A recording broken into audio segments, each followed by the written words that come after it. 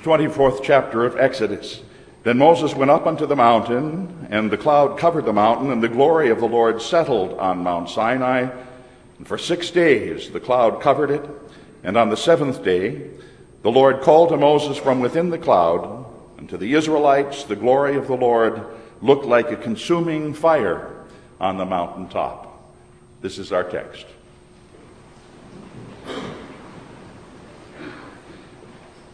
Grace to you and peace from God our Father and from our Lord and Savior Jesus Christ.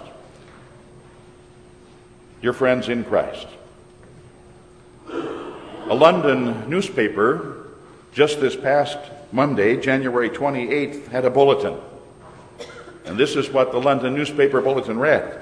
Quote, Prince Charles on Sunday got the dubious distinction of being Britain's longest-serving king in waiting at 59 years and 74 days, surpassing the age of Edward VII when he succeeded Queen Victoria to the throne in 1901.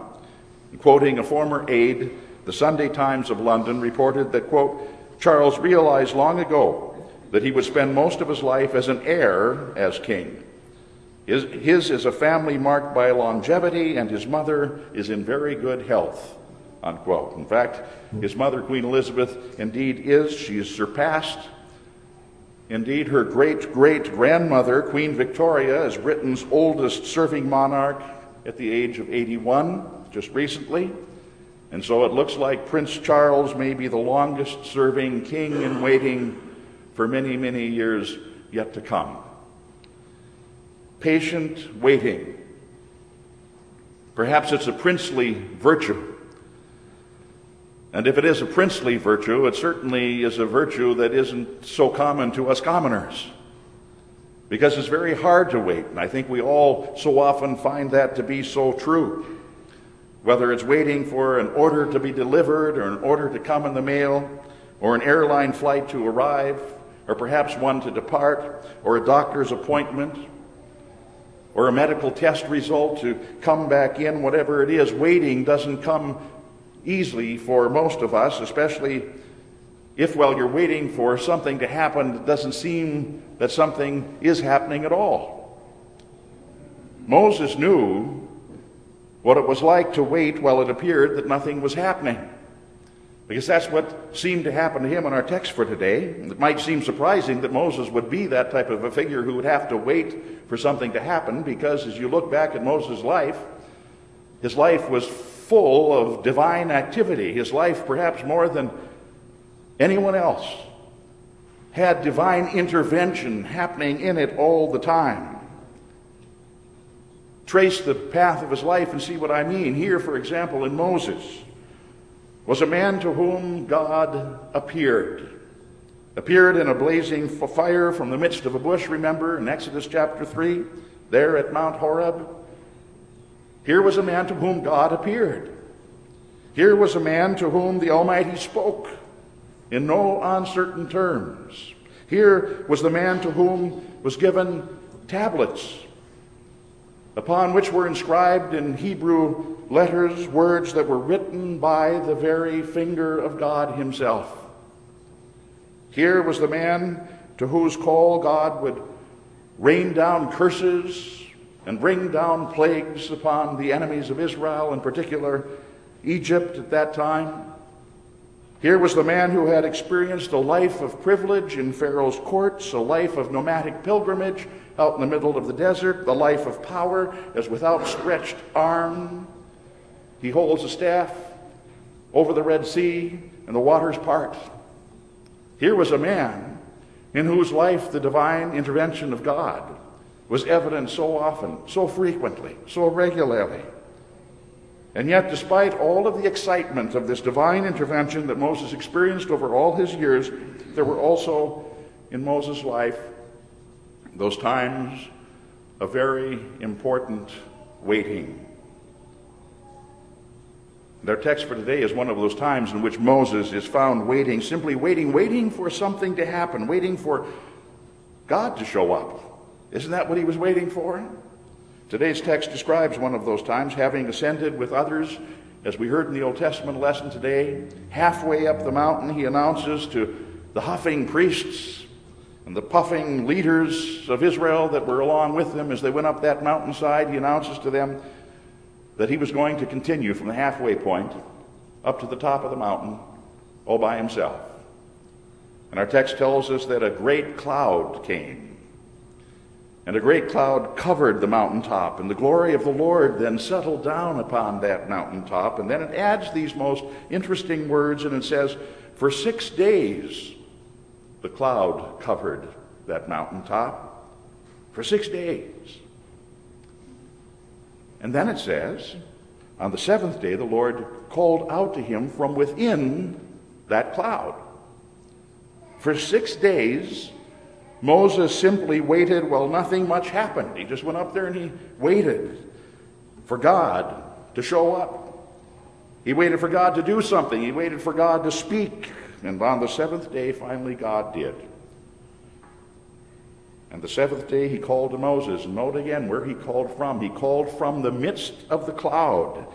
And to the Israelites, way down below, the text tells us that the appearance of the Lord there on the mountaintop speaking to Moses on the seventh day, after 6 days of waiting, from the midst of the cloud, was like unto them a fire that was there on the mountaintop, a consuming fire, it says.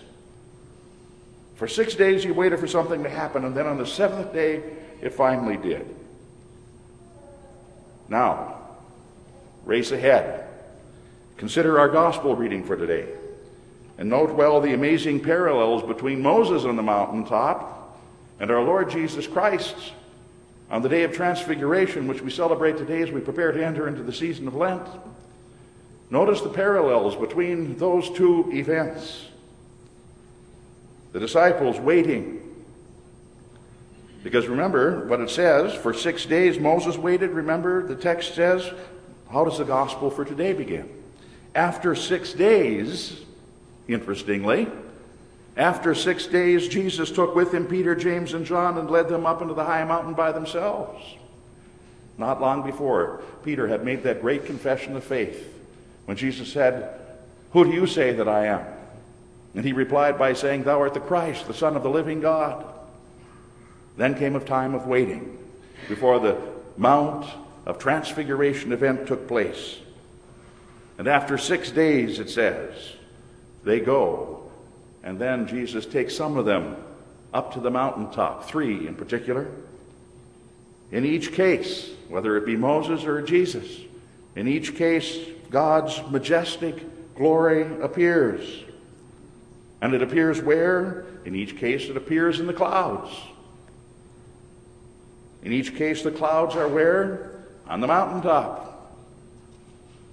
There's more than coincidence in the way that these two parallel accounts are given. These are divinely designed. This is divinely executed parallels that are here. The Holy Spirit showing us something significant, important. This is divinely intended stuff, not just coincidence. And in each case, the glory of the Lord appearing is described how? As fire that's burning, or as light that's shining. I like the way that Lutheran pastor William Cyrilla puts it. He says, quote, Jesus is transfigured before them. The Greek word here, he says, is metamorphosized, which means changed in appearance. We might say that he was morphed. Jesus was morphed before them. Here was a Jesus they hadn't seen before, he says, shining, glorious, radiant, glowing, brighter than the brightest light, his clothing, and unearthly white, God of God, light of light, true God of true God, shining through his humanity. Every cell of his human flesh glowed with the brilliance of God, the fullness of God in the human flesh of Jesus, the God-man. Fully God, fully man. What a sight it must have been. The second person of the undivided Trinity shining with all the glory of God. Well put. Peter, James, and John had never seen anything like this before. They wouldn't again until they finally get to heaven. Granted, many times they had probably seen a brightly shining light as they were fishermen out fishing on the Sea of Galilee, and the light would reflect off that Sea of Galilee and hit them in the eyes. They'd see that kind of reflected light. They might see it as the Roman soldiers would parade and patrol through their towns, and the shining of the sun would hit the swords, the spears, the saddle wear of the Roman soldiers that patrolled. But this light that they saw was unique. The first time that they had really seen that kind of light in their life, because it wasn't reflected light. This was light emanating from the very face of Jesus, coming from the very body of Jesus. I like the way Cyrilla puts it. Every cell of glory with the brilliance of glowing with the brilliance of God. A light so magnificently intense that it penetrated right through the very garments that Jesus was wearing without destroying them, so that they became, as Matthew says, as white as light. And seeing this, how could they help but remember? And you can be sure that Peter, James, and John had to think as they saw this, because they were Old Testament men in their own way. They knew the accounts well. There's no way that they could have seen this without thinking of Moses on Mount Sinai and all that there had happened, whereupon Moses then received the 2 tablets of the law, the skin of his face shining so brightly. Scripture tells us that Moses' face had to be veiled because the people were afraid to come near him when he came down from the mountain having received the law, and yet Moses' face was shining with what kind of light? It wasn't with a light that was emanating from the face of Moses. It was reflected light from the glory of God on the mountaintop that Moses was reflecting, and yet even there, his face had to be shielded, that the people of Israel might look upon him because he had seen the Lord of glory. But here on this mountaintop, on the Mount of Transfiguration, something even more phenomenal is happening than that which had happened thousands of years before with Moses. Something more phenomenal happening, because here was someone who was more phenomenal and far greater than Moses. Here was Moses Lord. Here was Moses God. Here was Jesus. Jesus, whose whole body, every cell of it glowing with divine majesty. Moses shone like the moon when he shone reflective light. Jesus shone like the sun. So we sing, as you will, Jesus shines brighter, Jesus shines purer than all the angels in the sky. And there with Jesus in the mountaintop, as we hear in today's gospel, were those 2 figures of the past.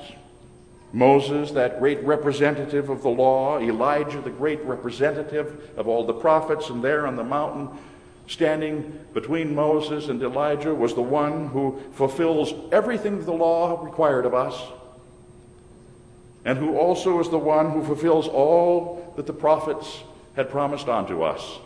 The fulfillment of the law and the prophets right there in Jesus, God in the flesh. And St. Matthew says simply in the gospel for today that Moses and Elijah were talking to Jesus. But St. Luke expands upon it, as Luke does. And he expands upon it, and he says that they were talking to Jesus about his exodus. They were talking to Jesus about his departure from the earth. They were talking to Jesus about his work of saving all of mankind. It wasn't a theology of glory that they were talking about there in the midst of the glory of it all. It was the theology of the cross. It was the theology and the work, the saving work of Jesus Christ for sinners. Those heavenly visitors, Moses and Elijah, there in the mountaintop with him, ambassadors of God the Father, who had sent them to confirm that in just a short time, history's greatest moment was going to happen. And where was it going to happen? Not up on the mountaintop where the glory of the Lord was shining, but it was going to happen on a cross outside the city of Jerusalem, where the glory of the Lord would be worked in ways that only faith can see. Was it worth the wait for Peter, James, and John there in the mountaintop, even as it had been for Moses in the mountaintop as he waited for the glory of the Lord to appear? Oh, you can be sure it was, because they saw. As Peter says in today's epistle lesson. They saw. They were eyewitnesses of his majestic glory. In fact, so impressive was it to Peter, what was his response? Lord, let me set up 3 tents, one for you, and one for Moses, and one for Elijah, and we'll just stay here, and we'll make this glory last just as long as we can, this energizing, exciting experience. We've got to keep it, we've got to contain it, we've got to prolong it for as long as we can. And you see, Peter was all caught up in this theology of glory. And at that moment in time, Peter had no place, and he had no time for the theology of the cross. William Sirla, once again, speaks so well and puts it so well when he speaks of Peter's theology of glory at that point, which is so much like the theology of glory that we see happening throughout churches even in our country today, emphasizing the glory of God rather than the all-important work of God upon the cross. And he says, quote, you can just imagine what would have happened if Peter had succeeded in his request, if he had succeeded in this little building project. It would have become a tourist attraction, a theme park, Morph Mountain, a shrine where people would come to pray or to be healed of their demons or their dandruff. There would be Morph Mountain website. There'd be t-shirts and posters and testimonials of miraculous Morph Mountain healings. There'd be little vials of dirt or pieces of rock from the top of the mountain which would have claims of miraculous powers. Busloads of church groups would make their pilgrimages there so that ordinary people like you and me could set their feet in the place where Moses and Elijah stood with Jesus. And then we'd somehow, he says, feel closer to God because of it. Sounds an awful lot like a lot that we see and hear about today. But dear friends, that's not where God will be found. He's no longer found in mountaintop clouds. He will not be found in Christless or crossless places, no matter how holy men may deem them to be. He will not be found where his work on the cross is disowned, or where it's minimized, or where he is thought of as more of a miracle maker than a sin taker. No, he comes to us now. He comes to you right here in baptismal water, where his word makes us his own and unites us as a special family with each other. He comes to us right here today in consecrated bread and wine with his very body and blood to forgive, to restore, to prepare your bodies and your souls for life in heaven. He comes to us in words proclaimed by men ordained who in the stead and by the command of Christ himself absolve penitent sinners of all their sins. Not in clouds on mountaintops of glory, not anymore, but right here in word and sacrament, which bear to us all the benefits and all the blessings of Jesus Christ on the cross. You see what was said of those who ascended the mountain with Moses, the words on your bulletin cover for today? It can rightly be said also of us. And they beheld God. And then it says in the text after that, and they beheld God, and they ate, and they drank. Come. Come to where God has promised to come to you today. Come, for now all is ready. Come and experience anew what the forgiveness of sins tastes like. Indeed, as the psalmist says, taste and see that the Lord is good. And then leave his table saying with Simeon of old, Lord, now lettest thou thy servant depart in peace, according to thy word, for mine eyes have seen thy salvation. They beheld the Lord. In the name of the Father, and of the Son, and of the Holy Spirit. Amen.